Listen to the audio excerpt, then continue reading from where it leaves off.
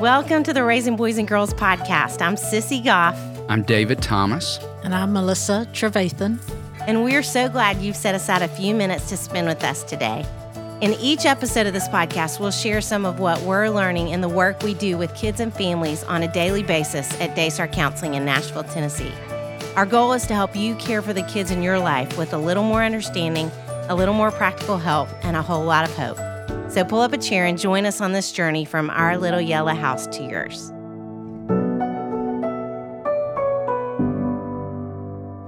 Madeline Levine, PhD, is a psychologist with over 35 years of experience as a clinician, consultant, educator, and author. Her New York Times bestseller, The Price of Privilege, which is a book we recommend so often in our offices, explores the reasons why teenagers from affluent families are experiencing epidemic rates of emotional problems.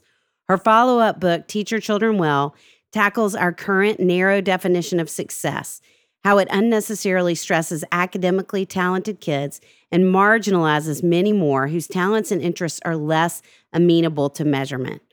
Her current book, Ready or Not, focuses on how to best prepare our children and ourselves for an uncertain and rapidly changing world. Grab your journal and pen because you are going to want to be taking notes. Dr. Levine, it is such a privilege to get to spend this time with you. Yes, we were just talking before we hit record about how long we have loved and respected your work, how many copies of your books we have recommended to parents, and you came through our community here in Nashville years ago and spoke at a local school, and just the wisdom and generosity of your words in that time was such a picture of who you are as a person as well as a clinician. And so it is a privilege to get to spend time with you today. And speaking of that word, in your book, The Price of Privilege, one of the most fascinating facts was about the population of kids who are the most vulnerable in today's world. And will you just start there by talking a little bit about who they are, that population, and what we can do to help? Sure. So I'm not sure that they're the most vulnerable, but they are among the most vulnerable. And so this group of kids with educated parents in good school districts and involved parents are now, according to NIH, an at-risk group. Everything we knew about kids with involved parents and good education and stuff is turning out not to be protective. We were taught in graduate school those are all protective factors, and rates of depression and anxiety disorders, substance abuse, all of those are particularly high among the children of affluent, well-educated parents. And what can we do to help? I mean, I think so much of this has to do with rethinking. And in this respect, I think COVID was an opportunity to rethink some of our values, what we emphasize to our children, what we pour our resources into our children about. And those tend to be accomplishment-oriented things. It's all about performance. The last book I wrote, called Ready or Not, was really an attempt to answer. Price of Privilege was written 15 years ago, and I would like to say that it had an impact. People liked the book. You know, originally they've had 8,000 run on that book because they thought the only people who would read it would be wealthy parents. But it became a very popular book. Frankly, I had hoped that it would really shift things a little. And it has shifted in certain communities a little bit away from performance as being the only measure of a kid's value. But it hasn't shifted radically. There hasn't been a cultural shift in the country away from that. And so the latest book is an attempt to sort of take a look at why not? I mean, if you talk to parents individually, they're all about, we don't push as much anymore, and we understand that there are a lot of colleges. Yet at this point, the kids themselves have internalized this, I'm only as good as my last performance. Yes. You're doing a podcast, I write. I don't want anybody judging me on my last performance. You have an editor, right? Right. Yes. And in a lot of school districts, kids' parents have access to their grades on a daily basis. And I keep thinking, if somebody looked at my work or anybody's work unedited and unworked on, it would kind of suck because the first time you do something, Yes. you're not that good at it. So to have kids internalize that only, straight A's and the best colleges and the most competitive teams are worthwhile while their parents are pulling back, I wanted to know why it's been so hard to shift that. Because everybody agrees. It's not like that, well, now, politically it's become challenging. But most people agree that kids should get a good night's sleep, that they shouldn't be doing 4 hours of homework a night. And yet the institutions around that have not changed. Mm-hmm. So what we can do to help, I think, is pull back a little bit, rethink what kind of child am I hoping to turn out? And how do you do that?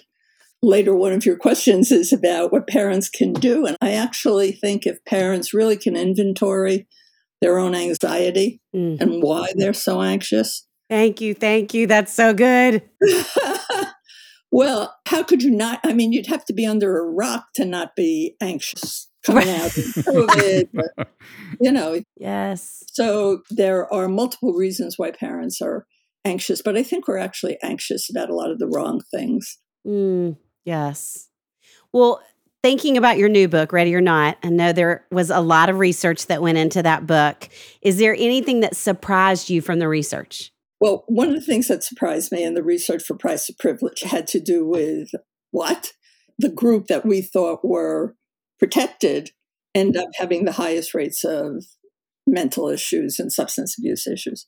In Ready or Not, what surprised me?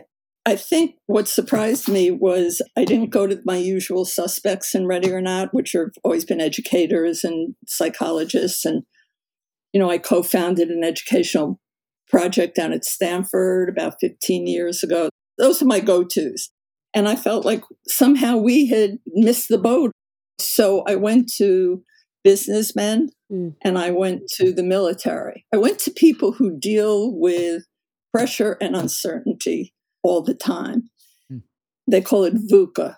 We live in a VUCA world, volatile, uncertain, complex, and ambiguous. Wow. And they have some answers for how you deal with uncertainty. And again, I think what surprises me is, the military is no longer so hierarchical, right? Because there's not time anymore when you're dealing with the Taliban to go up the whole chain of command. They're gone. So there's more horizontal responsibility. It's one of the ways they deal with how fast things change. So have we changed the structure of schools so that it's easier to respond? Not really. So the surprise, I guess, was, hey, the business world knows a lot about this. The military knows a lot about this. I'm still left with the same question, to be perfectly frank, which is what gets in the way? And I have some thoughts about it, but what gets in the way of parents taking the evidence we have? We have evidence-based research. At Stanford, it's like they're big on research there. Right.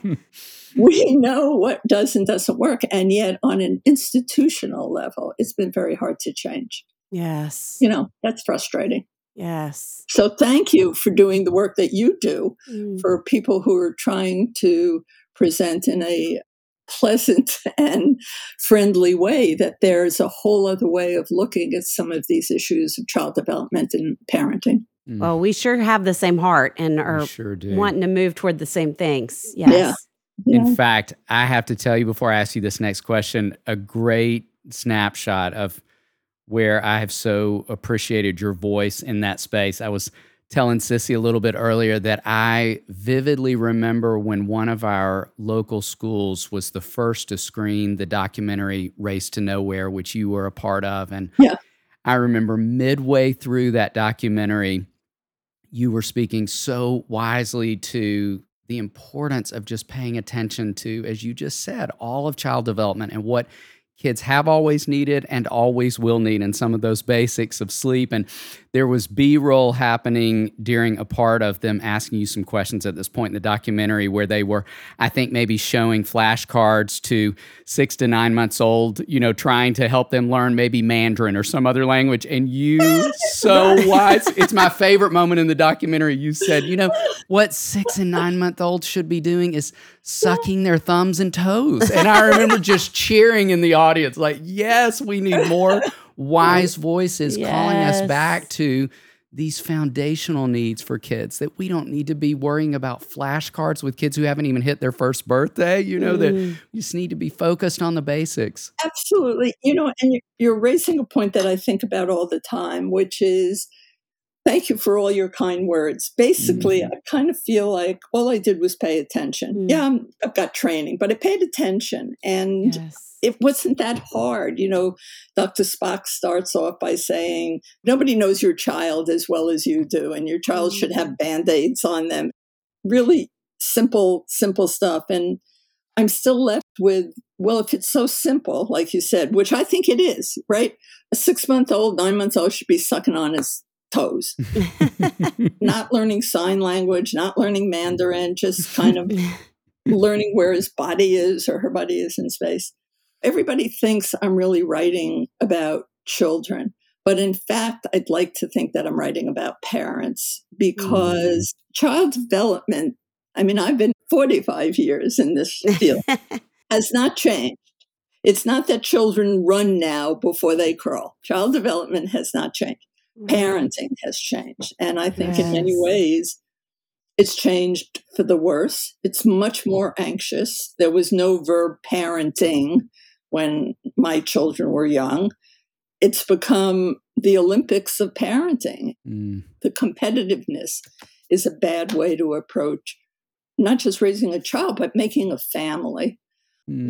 I always get asked, what are your tips for parents? Or what are your tips about children? But at the end of the day, as we're having this conversation, it is really about what's happened to parents in the last 20 years to make them this anxious, this focused on performance of their children. That was my soapbox. I love that soapbox. I love that Thank soapbox you. too. Well, and building on that, because you have been doing this work for all these decades, what would you say are 2 or 3 things you think parents need to be offering kids today? I think a really important thing, and it's probably none of them is surprising. One is parents need to listen. 45 years sitting in my office listening to kids, teenagers, young adults. I've never heard a kid say, oh, Dr. Levine, my parents, they just listen too much. Never. Yes. It's always they talk too much. So I think instead of this sort of directive, let me tell you what I think, let me tell you how to handle that, this is what you should do, I think listening is critical. And I think most people are not really good listeners because it feels passive or something to them, especially, well-educated people and high-pressure jobs, and they're used to solving problems right away. So it's hard for them to listen. I once did a listening seminar for a very highly educated, very wealthy group of people. And I don't think I got through 2 minutes without being interrupted. I'm trying to talk about deep listening, and it's like, wait, So I'd like parents to listen more. I'd like parents to understand that their child's issues are not theirs to solve. They're their child's to solve. I think there are very poor consequences for kids whose parents are overly enthusiastic about managing challenge for their children. The third thing, I think parents need to present to their children a really appealing vision of what it means to be an adult so that it's something you want to do. And that was brought home to me by my youngest son, Jeremy. I have 3 sons who were all grown and married, but he was playing soccer. And so you go to their games, a lot of soccer games, a lot of lacrosse games. And it's kind of boring by the 200th game that you've gone to, right? And you're sitting up there with all the parents, and all the parents are reading their phones, and like nothing much is happening. And Jeremy must have been about 11. And he comes over to me and he says, Ma, right next door, there's an empty field. Why don't you and your friends go play? And that really stuck with me because, I mean, there's a lot of things embedded in that. But one of the things is you see your parents work all week, and then what do? They sit on their butts and watch you kick a ball. Like, really? I don't think that's an appealing vision. And I think embedded in his go do something instead of sitting here was, make it look a little more interesting to grow up, which is a big problem because we have a lot of kids who don't want to grow up now and who don't want to drive and who don't want to have relationships and who don't want to share a room with a roommate and who don't want to make compromise. And I think some of that comes from us not assuming our real role as adults and making the kinds of things that adults do, the compromises, the challenges, accessible to our children. When I used to be on the road, like every week. And this is what COVID's good for. That was exhausting, being on the road every week. And COVID was a period of time to think about that. During COVID, 2 grandchildren were born. And so my life changed, and I'm not going to do that anymore. I'll be on the road some, but not every week. So I'd like people to think about COVID a little bit as an opportunity to rethink, how you live. Yes. Well, I had told you the story about Jeremy and Go Play and making adulthood attractive. And yes, we have all these emerging adulthood programs. Like when you were in school, did you learn about emerging adulthood programs? No. They didn't exist. And now I would say the primary referral I make is to an emerging adulthood program, either inpatient or outpatient. Wow. And you have to think about same thing, adolescent development and young people's development, that didn't change very much. How come all these kids need to go to a hospital to learn how to make their bed or compromise with their roommate? Yes. So I think teaching the basic skills of life has fallen to the bottom when in fact that's exactly what people need to make it through successfully. Yes. Well, you have already given a lot of amazing answers to this. And I don't know if you have anything additional to think about what you think parents not just need to offer, but they need to be hearing today. And we talk so often about how we've never heard parents feel as much like a failure as they seem to in this day and time. But what do you feel like they need to hear? I think they need to understand that it has been an incredibly challenging time. And we're not done with COVID. What I get in my office are parents who are very worried about the time their kid missed, catching up, their grades. Yeah, you want your kid not to be behind and all that stuff. That is not the task at hand. The task at hand, from my point of view, is making sure that kids are emotionally okay enough to learn. You don't learn when you're depressed or anxious or whatever. And I'm going to use this as an opportunity to clarify something because I don't know in your state, my state, all the statewide numbers came out in the last couple of days showing these deficits. And it's the headline on every paper. The problem with it is it looks like there's been a huge deficit. There's not a huge deficit. It wasn't good before, just like mental health wasn't good before. So if now we say 35% of kids have an anxiety disorder or depression, that sounds horrible. 1 out of 3 kids. It was 1 out of 3.5 kids before. Or even in my own school district in Marin, well, not anymore, I moved to San Francisco, but one of those titles that it puts on the board outside, like with one of the greatest schools. And I was looking at their numbers because every day they've been writing about this tremendous deficit. It wasn't that great to start with. It's gone down 1%, but I'm bringing this up because I want to caution your audience around the way things are presented in the media, even the mental health crisis. And I suspect there is a mental health crisis, but there was a mental health crisis before, and then you had people unable to access services. So is it doubled? No, not at all. Is some of this a delay in accessing services? Probably. But I'm very attuned. I started my career writing about the media, not about kids. And I'm just very attuned to don't jump to conclusions. And if you can, look at the primary source material, because it often tells a very different story. So I brought that up because I don't think for your audience, who I'm going to make an assumption is for the most part educated because they're listening to a podcast about Right. something, right?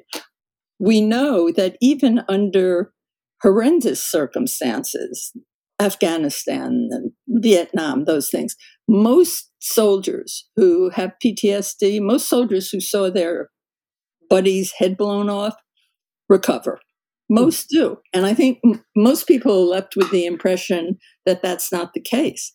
Most of the kids in your audience will recover from this. And what they need is not pressure around learning. They need, I think, a safe space that pays attention, that knows what they went through. There's no point in talking about these kids as homogenous. Some of them lost a parent. Some of the kids with social phobia were delighted to be home and not have to face the crowd every day. So there's no such thing as what all kids need.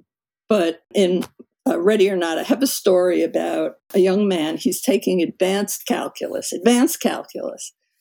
And he and his father come to me because he's got trichotillomania, which means he's pulling out his eyebrows and his eyelashes and the hair. Why? The stress in the house around his grades is unbearable. And his father insists on graphing his daily progress, right? Because he lost some time. So he's in advanced calculus. He doesn't need his father graphing anything. And when I say to the father, you're going to have to stop this, look, and the father says, I'll stop it when he gets into MIT. Wow. And it's like, he's not going to MIT because he has not learned how to control anxiety, and you've made it really hard for him. Yeah. So, it's just a call for have kids play, have them have some fun. Yes, you want them to catch up the little bit that they've missed, and not all kids are behind at all. We have an expression in Challenge Success, that's the name of my project, PDF, playtime, downtime, family time. Every kid and every adult should have some of that built into their day.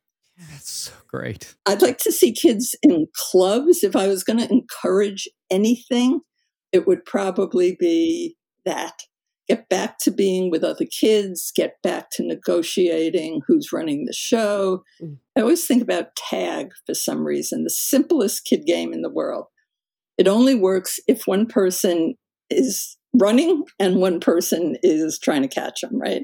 So there's all kinds of collaboration and cooperation that go into the simplest thing that kids do. So from my point of view, rather than an after-school tutor, I'd like to see kids in a club and something that interests them. Yes. Yes. Great. Dr. Levine, this season of our podcast, we are focusing on raising emotionally strong and worry-free kids. Sissy wrote an amazing book called Raising Worry-Free Girls, and I just released a book called Raising Emotionally Strong Boys, and we're basing it on that content. We'd love to ask you, what is a favorite memory or story from growing up that shaped you into who you are? So it's a question I had a lot of. So I had the most difficult. You should talk to your people and see where they have difficulty. I had difficulty, but it brought back a great memory. And I had an anxious mom, and we had very little money. And I was at a Jewish sleepaway camp for 2 weeks, maybe 13. And I wanted to learn how to be a lifeguard. I was truly terrified of it because you get thrown in and somebody pretends to be drowning and drags you down. And my mom was like, you got to be kidding. That sounds awful. And it was pretty scary, but it was kind of like, I think I can do this. I really wanted to be a lifeguard. And was I scared when I was terrified, but I was also like, you're a good swimmer. You can do it. And I think, it was early adolescence. It was one of those first experiences of mom doesn't think I can do this, but I think I can, so I'm going to give it a shot. You can never say any characteristic is from one experience. Sure. But I think that experience helped me to see something that's really important, which is if you don't give it a shot, you don't get it. And what's the worst that can happen? There was a tap if you were frightened. It's not like somebody was really drowning. Yes. And I think that's been my experience. I had never written a book. I had never given a talk. I sat in my office and treated kind of depressed moms who were drinking too much. I mean, that was sort of what I was doing, and their kids, for a long time. But I'm not frightened of taking a risk or trying something new. That's what came to me when I was thinking about something that was important. And I think it's something that I've tried to communicate to my kids, which is, if you don't give it a shot, it was when I applied for my PhD, you get 1 million forms you have to fill out. There were no clinical programs around when I was in school. And my husband was like, fill it out. I'm trying to remember who's the soccer player who said, you never make a goal you don't take. I like that point of view, and I like encouraging kids. Yes. And I think parents are very anxious, and it becomes more difficult to encourage kids when you're anxious. So yes. Typically when somebody comes to me, I just before this hour, oh, my kid's depressed, this, that, and the other thing. And it's like, let me talk to you. How are you doing? Well, I'm really depressed. So I think we have to check in with ourselves more honestly. Yes. So that the environment in the house is not particularly anxious, is not particularly depressed, is optimistic and enthusiastic. And I think we tend to look at our kids. The call is always, my kid is amotivational or too motivated and perfectionist or too anxious. I would almost say most of the time, what I find is the work is with the parent. Not always, but often. Yes. We'd agree. We would certainly agree. David, do you remember trying to get your kids to eat their vitamins when they were little? I sure do. It was not easy. Henry keeps his own stash of vitamins at my house, but the only reason he gets excited about them is because they're those candy-like ones. I remember those. Sorry to break it to you, but I'm not sure how much nutrition is actually in those things. I know. That's why I'm so excited about Hiya Kids vitamins. They were formulated with the help of nutritional experts and are pressed with a blend of 12 organic fruits and veggies, then supercharged with 15 essential vitamins and minerals, including vitamin D, B12, C, zinc, folate, and many others. Those vitamins are essential for supporting immunity, energy, brain function, mood, concentration, basically many of the things parents usually bring their kids to us for. Yes, it's exciting to think that a little chewable vitamin could help support all these areas of development for kids. And Hiya vitamins are non-GMO, vegan, dairy-free, allergy-free, gelatin-free, nut-free, and everything else you can imagine. And of course, we know kids don't really care about all the health stuff, but Hiya's got them covered too. Henry loves the customizable jar that comes with the first order. He had so much fun using the stickers to add his name and fun pictures. We've worked out a special deal with Hiya for their best-selling children's vitamin. Receive 50% off your first order. To grab this deal, go to hiyahealth.com/RBG. The deal is not available on their regular website, so go to hiyahealth.com/RBG and get your kids the full body nourishment they need to grow into healthy adults.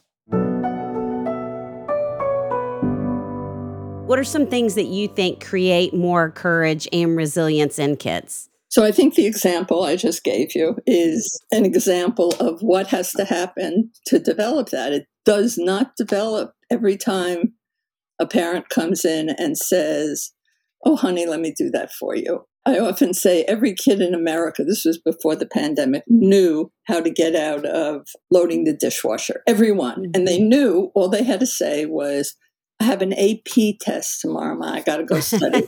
And then Mom, who had worked all day long, ends up doing the dishes or taking them out of the dishwasher. I think that to the extent to which parents have some trust that they've raised their kids and that kids themselves are pretty resilient.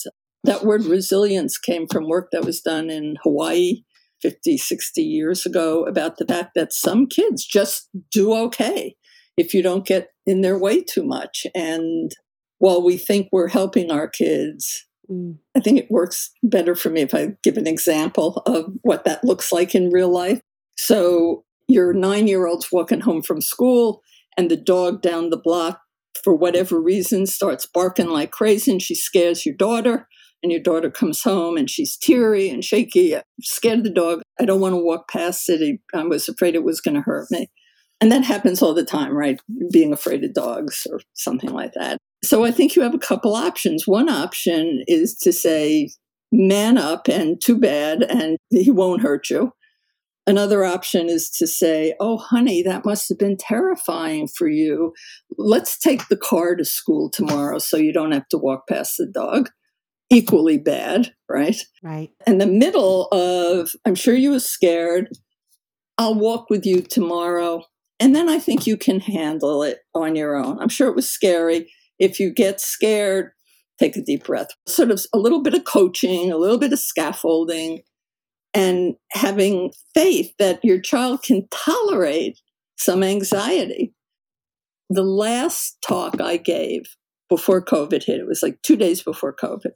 I was at Burke School, big girls' school here in San Francisco, big audience, like 500 people. And I asked how many people in the audience have never had a divorce, a serious illness, a death of a partner or a good friend, a bankruptcy. I went through everything. And everybody had that. I said, how many don't? One woman in the whole audience raised her hand. Wow. And it was like, be careful when you walk to the parking lot, honey, because you have beaten the odds and it will not continue this way.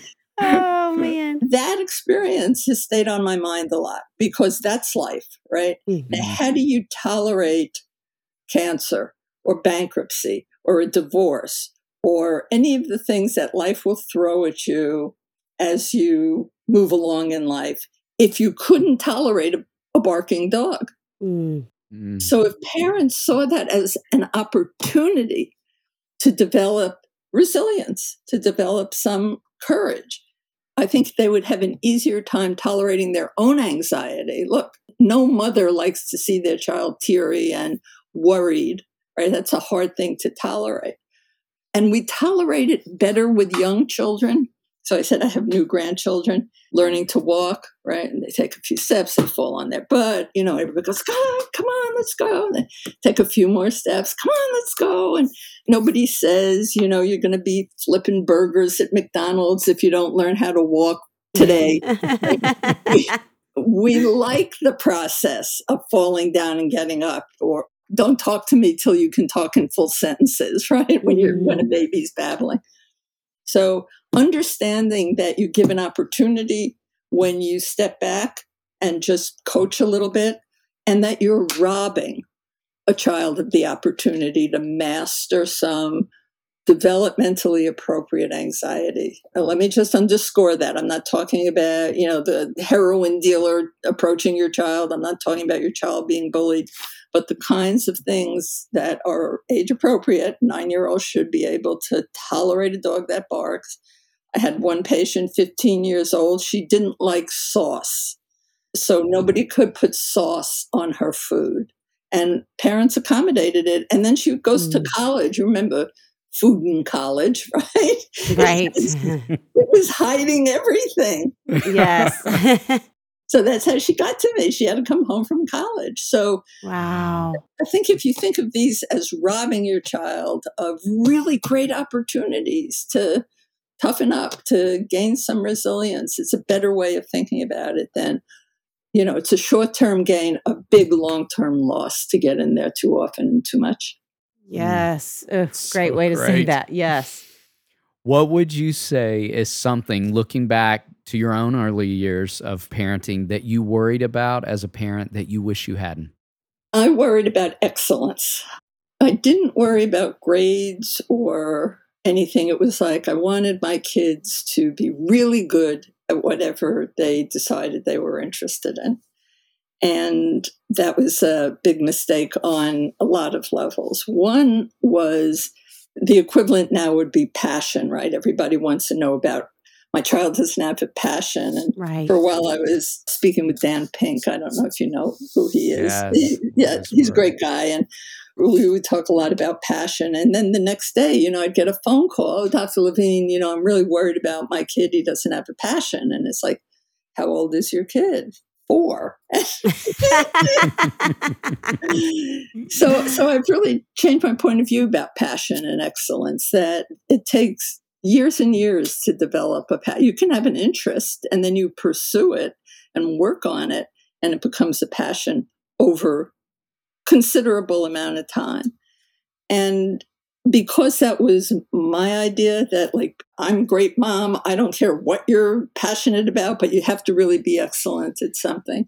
And I have a short story. My youngest kid, who was a very average student, my oldest kid was, a stellar student. My middle kid was in the arts. My youngest kid was a B- student. So of course it was always B-, like, can you just put in a little more work and make it? And he was very quiet. And I worried about him because it was a verbal household and he was not verbal. And so I took him when it was time to go to college. This is vaguely embarrassing, but the story's okay if it helps somebody. Time to go to college. I take him to the local college counselor, not in the school. And I'm in there yakking away, like I'm really worried about Jeremy. Like maybe he's depressed because he doesn't work that hard and he doesn't talk. And this isn't bad. She threw me out of the room. It was at a point where I was already known, and she's like, get out. And it was the best thing somebody could have done for me because I was weakness-based when I was talking about him, not strength-based. Wow.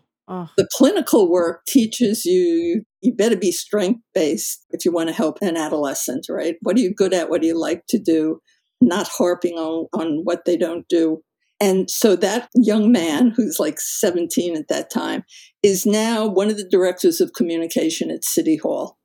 And if you had told me that in a million years, I wouldn't have believed. This kid didn't talk for 18 years. Wow. And I didn't see what his strength was, which was observational. He knew everything that was going on, and he was quieter.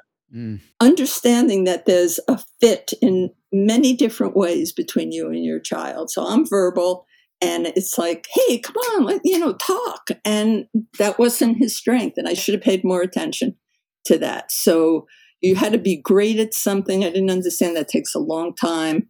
And it may be very different than what you're hoping your child is great at. Yes. He ended up as verbal as can be, but not back in the day. Yes. Another thing that I think is really important is don't see being a parent as a bunch of Instagrams or as a bunch of photographs. It is a movie. I have 3 millennial kids. They're all well into their 30s. The movie is now revealing itself, the kind of people they are, the work they chose, the partners they chose, the friends they have. And whatever I got stuck on, like, oh, you didn't make the select team, or, oh, you weren't, I cannot tell you what nonsense it feels like to me now.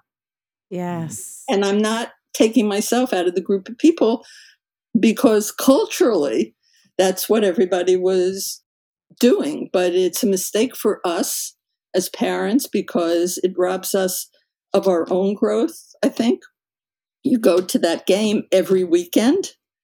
You're not hanging out with your partner or your best friend or taking a course. You've devoted your life, this kind of intensive parenting. And I think it makes adulthood look miserable. Yes. And it is miserable for you because you don't get to keep developing. So thinking back on your parenting journey, what do you wish somebody had said to you as you started? I wish somebody had said, don't get caught up in any one moment. It's fluid. It's a movie. It changes. I can remember my oldest kid went to the Jewish day school, and then we moved to the suburbs. We had a great school, and I thought about switching him from the private to the public, and I went and I had him tested, and the tester said, oh, he'll never be okay in a public school. He is a kid. He needs attention, and don't do it. And I did it because 3 kids, private school was going to be too expensive, and we had a great school. And he was fine. He was perfectly fine. He's a lawyer. He went to UCLA. He's got 2 great kids. He's got a great wife. So at the moment, it felt like the biggest decision I had to make, public school or private school. Just felt like his whole life would be determined by that decision. And it's not. We sort of lose perspective on the things that really matter. And I think it's really important to communicate that perspective to our children about what matters and what doesn't matter. Yes. When you look around you, what do you see other parents struggling with the most? Well, it looks like they're struggling the most with anxiety about their kids. Like the American story is every generation does better than the one before, right? My dad was a cop. I'm a psychologist. That is unlikely to happen going forward for a whole variety of economic reasons.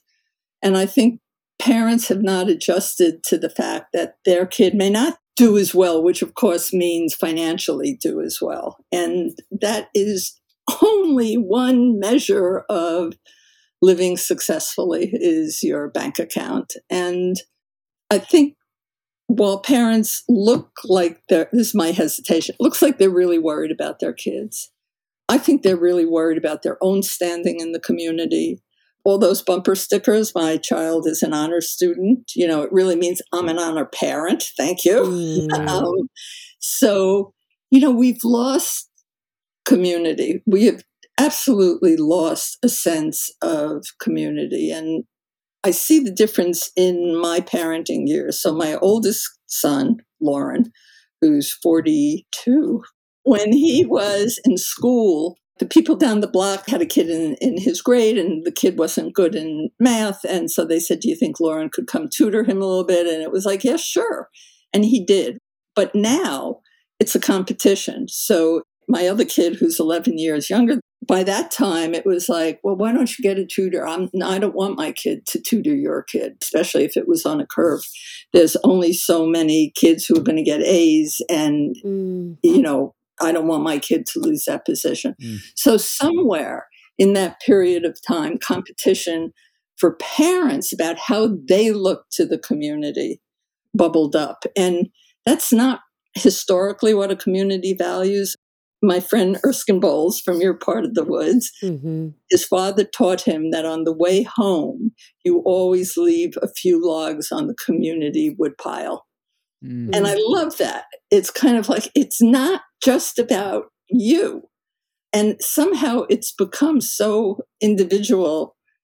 I wish we got back to understanding more about the value of community.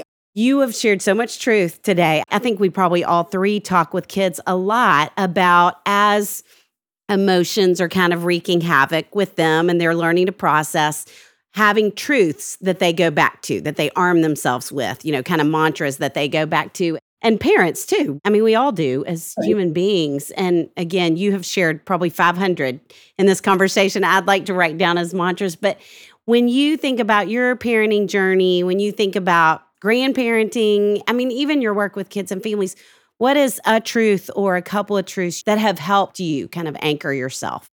Part of the family was lost in the Holocaust. I worked running groups for the children of the survivors of Holocaust victims. Wow. It just changes your point of view profoundly. I said to my son, you got a B-. I mean, look what's going on in the world, in Syria. People live through unbelievable tragedy. I think having the perspective, how fortunate we are to live in this time, in this place, as crazy as some of it seems to me, but still to have access to medical care, to have access to education. I am grateful. And along with that goes something that I talk to my kids a lot about. If you walk down the hall upstairs in my house, it's lined with relatives. And I just read a thing online that says, how do you know if you're old? It says, look at your walls and see if you have your relatives on the walls, and that's the way that you're old.